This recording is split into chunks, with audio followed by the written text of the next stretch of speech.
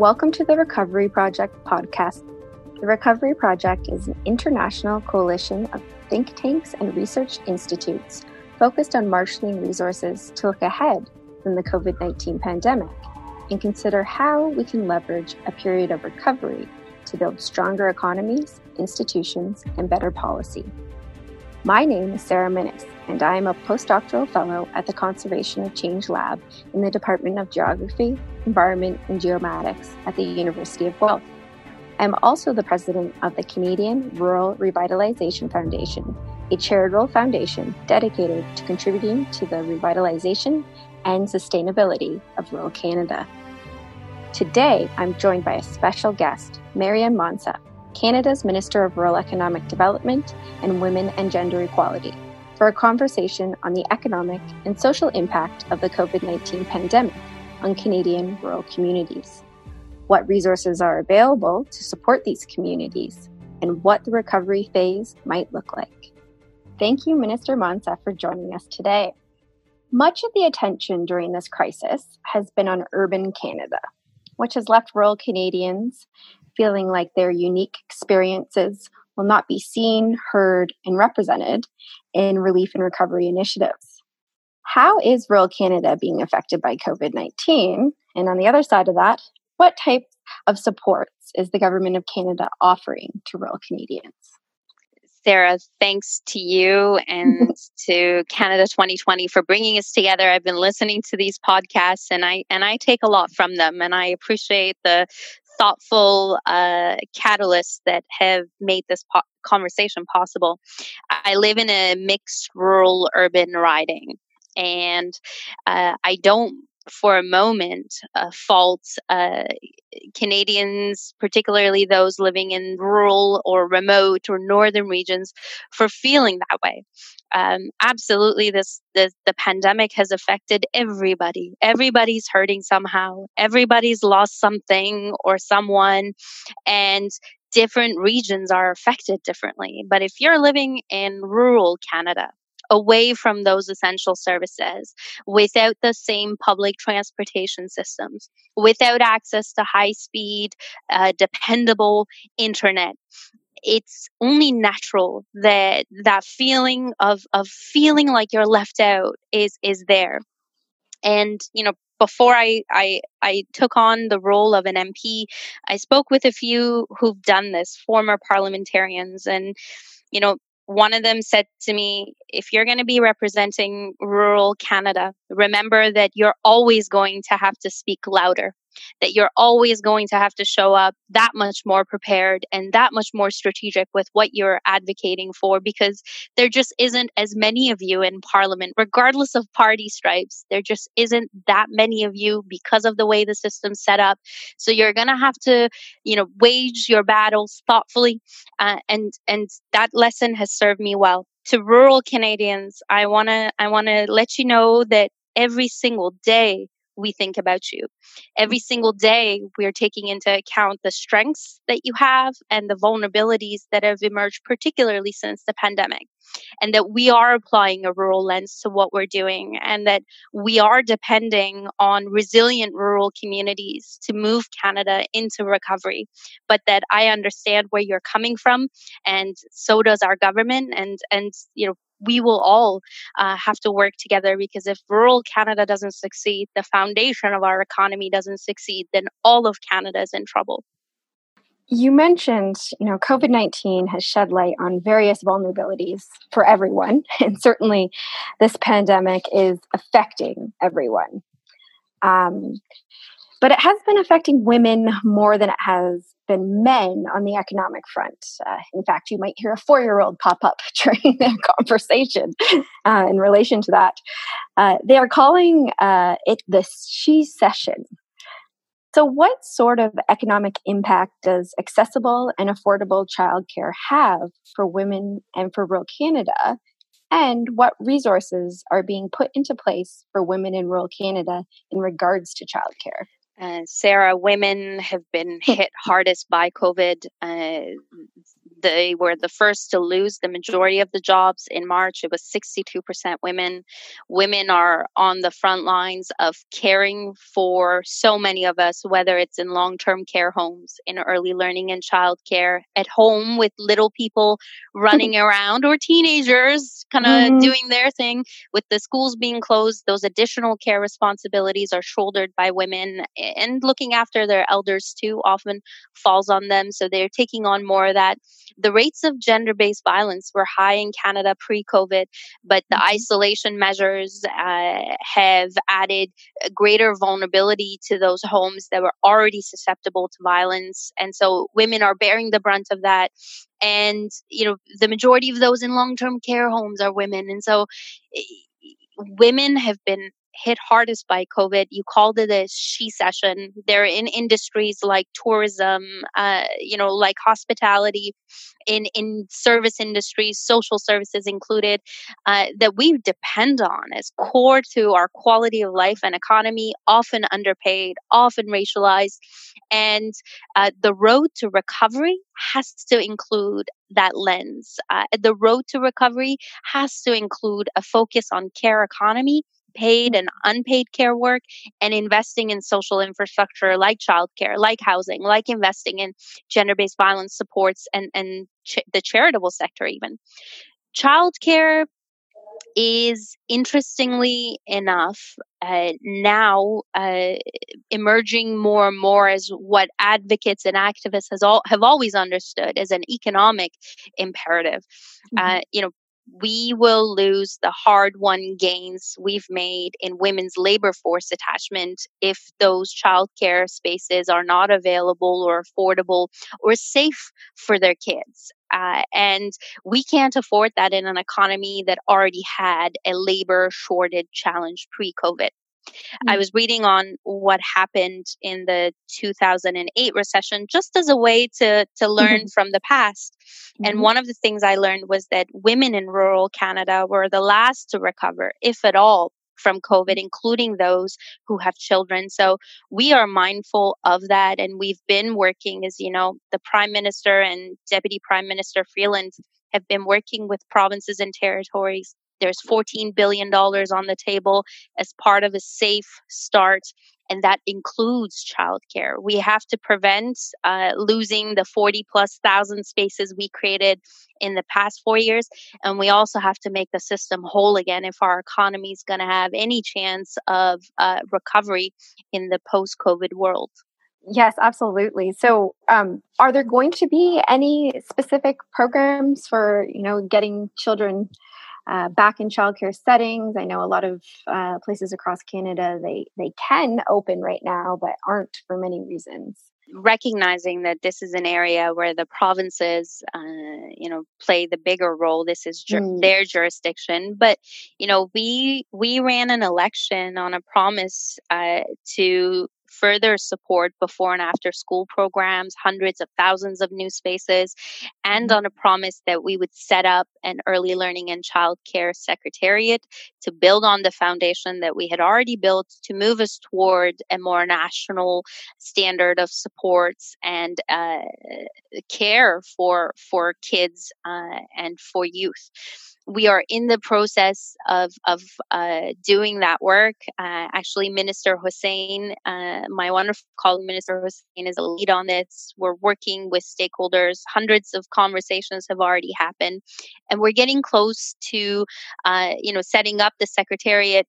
But as I said earlier, the Safe Start agreement that we are working to negotiate with provinces and territories includes significant investments in childcare that are needed right now so that these businesses they're businesses, so that they don't close their doors, so that they can, deal with the need for PPEs and the changes in ratio of caregiver to kids and enable them to put in the proper physical distancing measures. But this work, the federal governments, we're in, we get it. It's an economic imperative, but we also respect the jurisdiction of our provincial and territorial colleagues in this.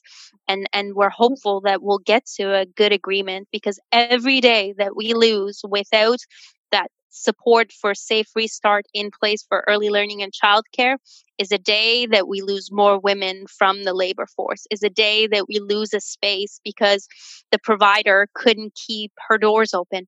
And frankly, the investments in early learning and childcare, they're a means to an end, enabling women and parents to go back to work. But given that it's 97% women in this sector, there is also the understanding that doing better for this sector is an end in itself too. Yes, absolutely. And it's good to hear all the good work on this, especially as, maybe a woman that's still been in the workplace or in the workforce, but is very, very tired from going from working to childcare. So it's good to know. So when many urban Canadians think of rural Canada, they think of farming and mining and more stable-based economies. Can you tell us about the key issues for rural economic development before the outbreak of the pandemic? And have those key issues now changed or become irrelevant with the outbreak of the pandemic? So kind of that pre-COVID worries versus current COVID worries, and how's that shaking out? I'll answer your question, Sarah, but let me tell you why rural Canada matters to me. As you know, my family's from Afghanistan, and as you well know, close to half a century of war continues to hold back the people in Afghanistan and add greater vulnerability and instability to the region. When I was little, I would ask my grandpa, what happened? Help me make sense of what's going on. Why do we keep going back and forth between borders? And what happened with Afghanistan, there was a period where women like my mother, girls like my mother, were being encouraged to study. My mom was on track to becoming the first woman doctor in the family. So there was a lot of progress happening. There were a lot of supports provided. But those supports and that progress was focused on those in the urban parts of the country. Rural Afghans were left out, they were left behind, and that created a divide that only became greater with time. It added resentment between neighbors and families and country, men and women. And when that divide grew strong and deep enough, it was really easily exploited by outsiders. And then the whole thing fell apart. The whole country fell apart because the equality and access and opportunity just wasn't there. And look at that beautiful country now. Look at how it's been harmed, and think about the generations it's going to take for it to recover. Canada cannot afford for that kind of a divide to happen. And nor should it. We're a wealthy country and we have a lot going for us. And, if, God forbid, we get to that place where the divide becomes deep enough, then it's going to take even longer for it to be repaired just because of how big we are. Pre-COVID, my predecessor, Minister Jordan, had developed Canada's first rural economic development strategy. We announced it in June of 2019, just before the election. Pre-COVID, she had also worked with stakeholders and came up with Canada's first connectivity strategy. And funds were set aside and it was being rolled out. And consistently, rural Canadians said the same things, right? Access to high-speed internet is challenged. Access to housing and those services, social infrastructure like childcare is a challenge. Being able to attract and retain youth and labor and transportation came up as a challenge. And we were working to address that. We introduced a rural lens, which we're applying to COVID response right now. It's proven to be really helpful. We set aside funding to connect Canadians to high-speed internet.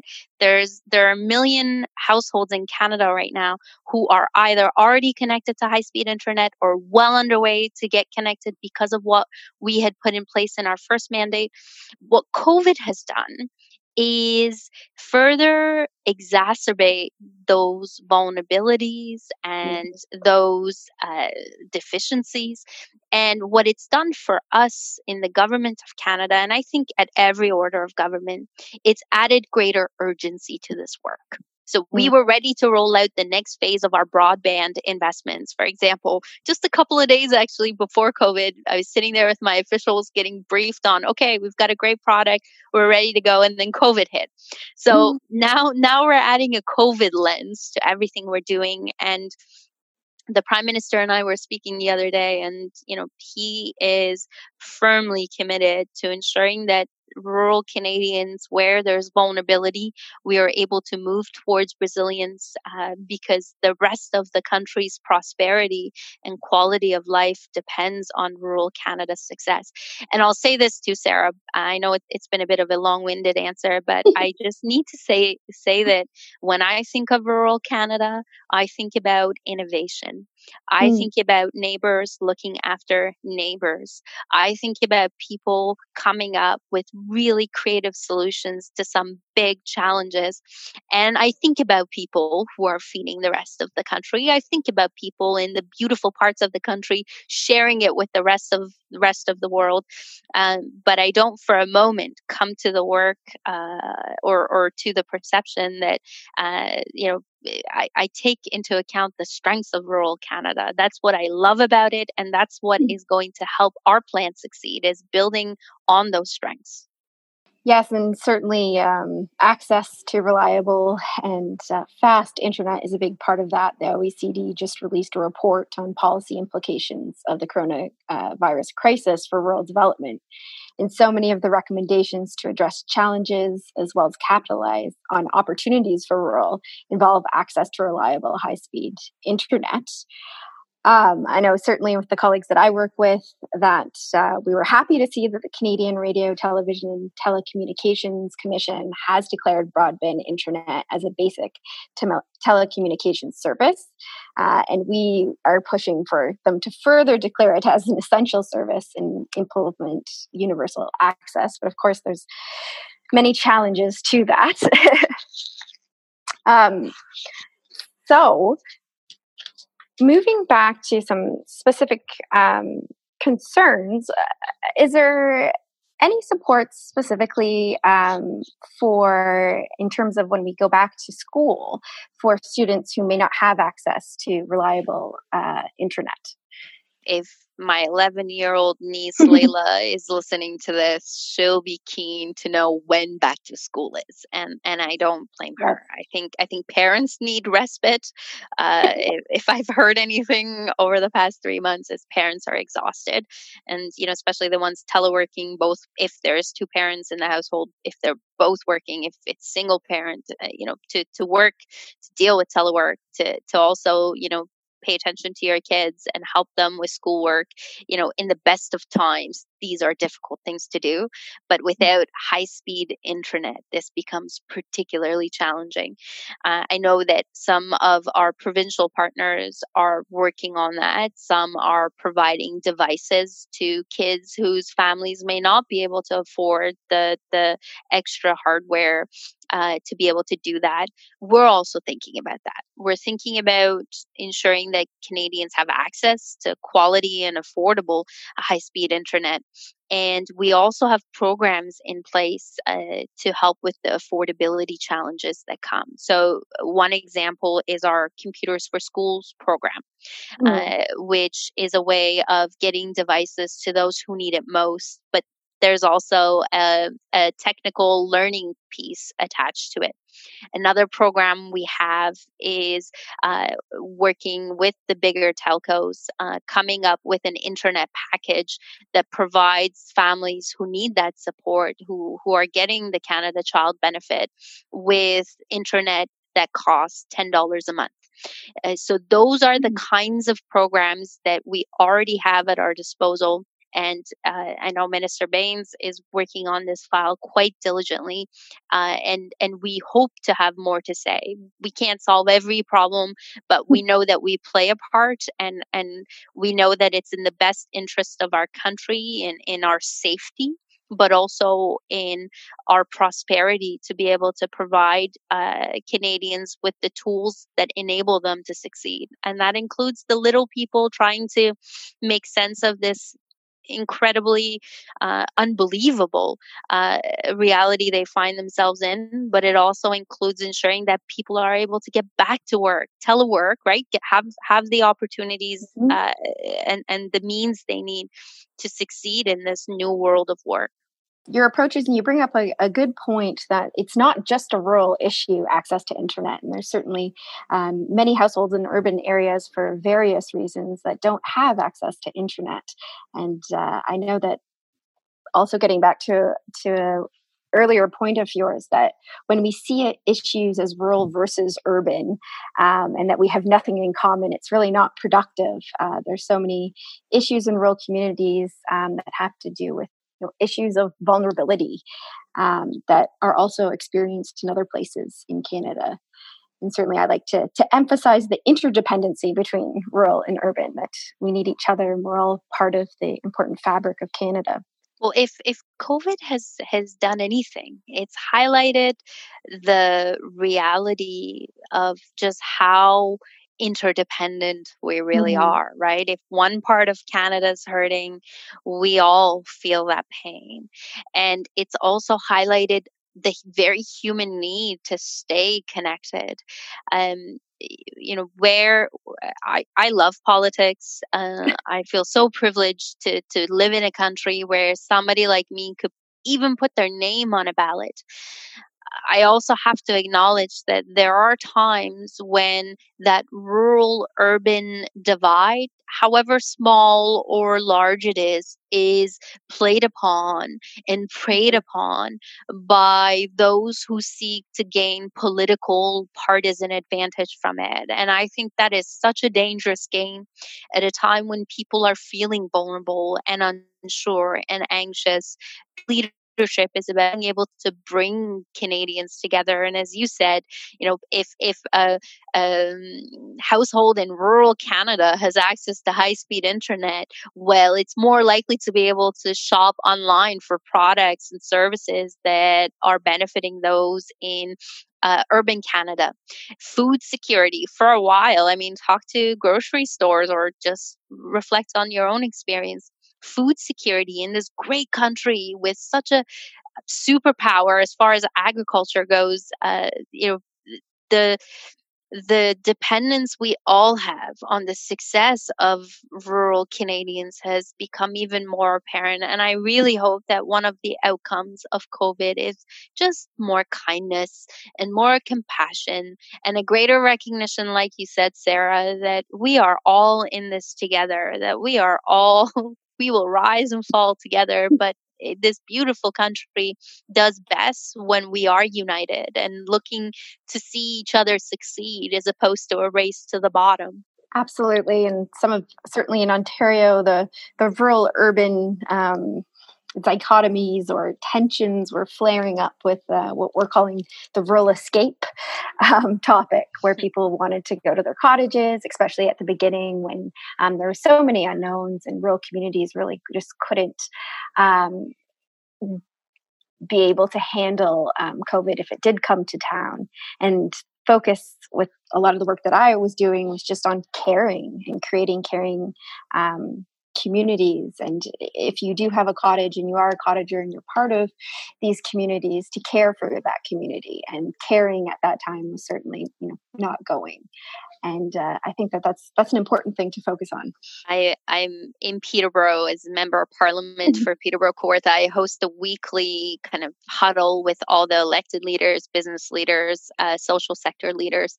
And early on, the townships surrounding the city of Peterborough, those mayors were rightfully really nervous about the, the natural instinct to, okay, I'm going to go to my beautiful cottage on Stony Lake or wherever your cottage is. But these tiny communities have tiny healthcare systems and tiny grocery stores that are not set up for the kind of demands that COVID could bring with it, and people were rightfully nervous. And I just, as a Canadian, I'm really proud of the way we've come together in shared sacrifice for one another. We've all sacrificed a lot, some more than others, to make sure that those on the front lines of COVID, that their work is not for naught, and that those who are most susceptible to getting COVID and succumbing to it, that we protect them. And so that's been a beautiful outcome of COVID, our ability to come together, as difficult as it is, to give up things and people that matter to us so that the whole can be stronger and healthier. That's a pretty beautiful Canadian story. Okay, so the Prime Minister has said that he would like to see the post-pandemic economy to be greener. How does the Government of Canada plan on supporting rural Canadians in shifting to a more sustainable economic output? The issue of our time.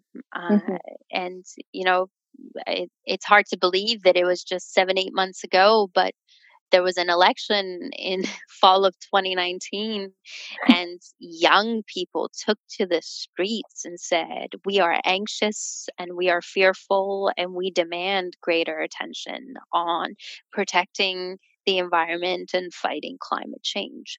And, rural residents and rural business leaders.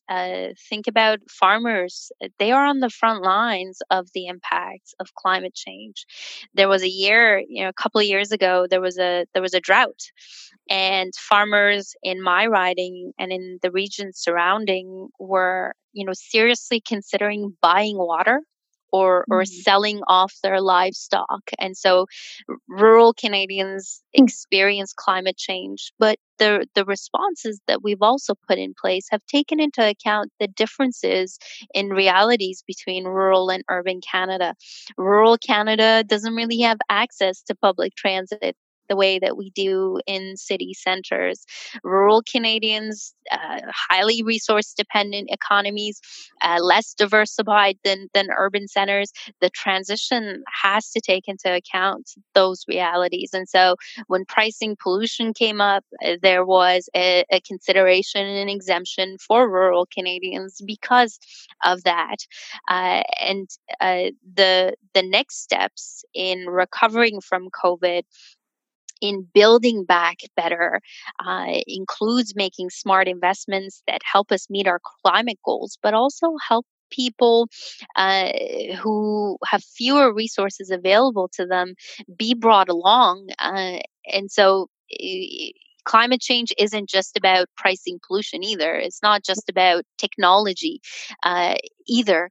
It also includes being resilient and being able to adapt to floods or other natural disasters, where, in rural Canada, they own much of their infrastructure, and those dollars are helping to build stronger communities to withstand the impacts of natural disasters, for example. So our infrastructure investments are going to be a big part of that.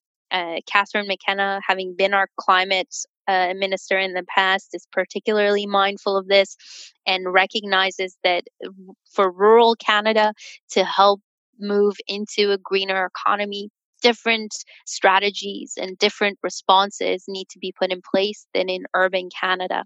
But at the same time, we're all in the middle of COVID response, and everything else has kind of moved to the periphery. But we were fortunate this year that we didn't see the same kind of flooding, for example, that we've seen in the past. Climate change is here to stay, and we have an opportunity to mitigate it, but also build a stronger economy that doesn't bring rural Canada in as an afterthought, but is very much centered around rural as well as urban realities. And it's going to be hard work. And as I said, there are places and moments where things that shouldn't become partisan or political become so. But the world is moving this way, and Canada is very well poised in all its glory to lead the world in that transition and to create some really good, high-paying jobs in the process in across the country. Absolutely. We talk a lot about policy studies, the need for place-based policy. Applying that rural lens really does help. You mentioned resilience, and I think that's a really important concept to maybe end on today. Is the whole point of resilience is when there's a disturbance that you're able to evolve and adapt and make the right decisions to come back from that disturbance even stronger and ready for the next disturbance and ready to be resilient from the to whatever is to come. So I think that COVID has really highlighted some of those vulnerabilities.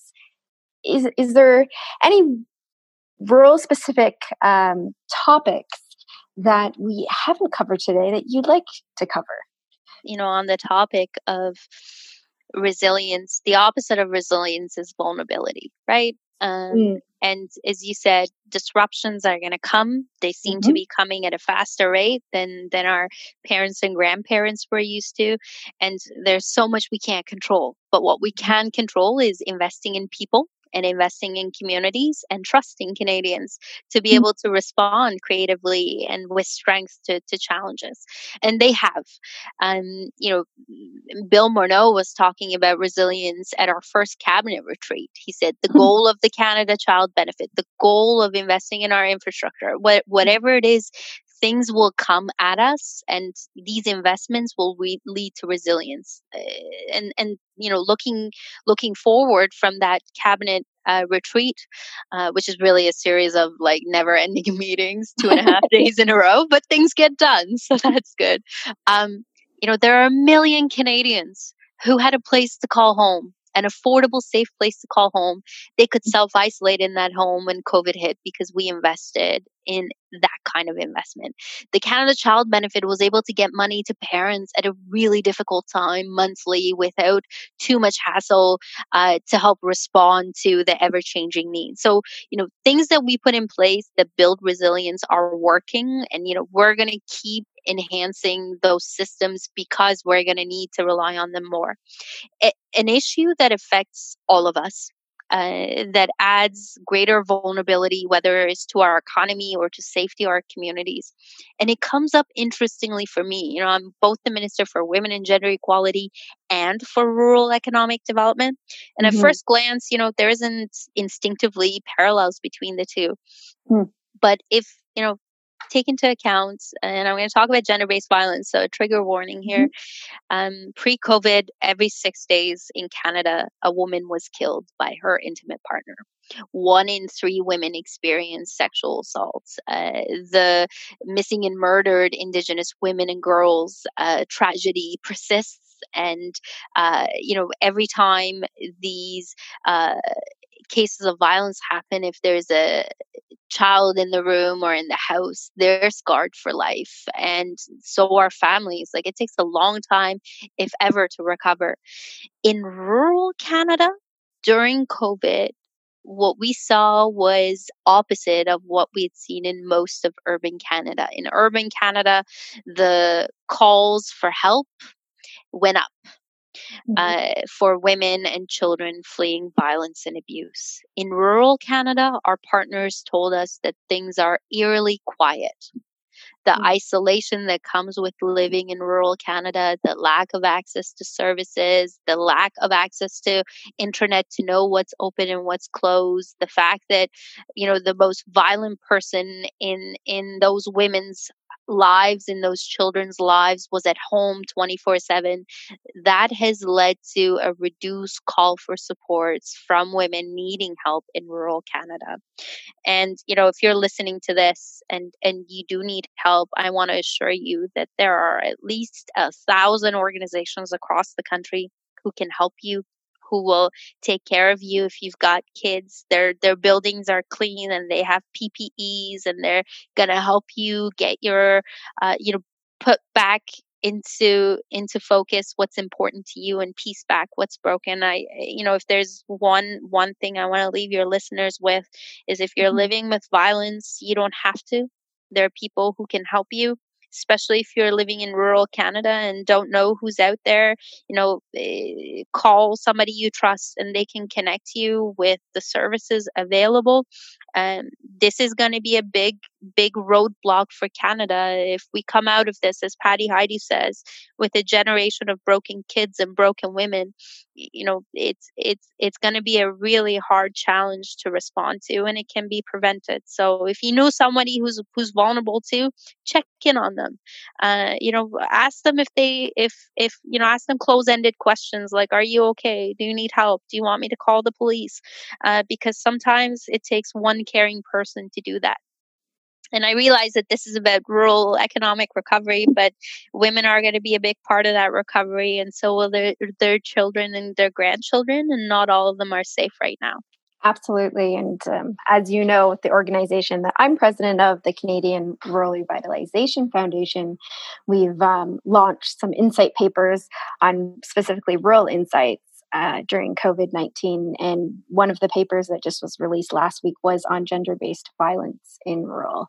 And even with the messaging in terms of, stay home, we know that colleagues were asking for people to, with that messaging, have a caveat of stay home unless you are not safe. Yeah.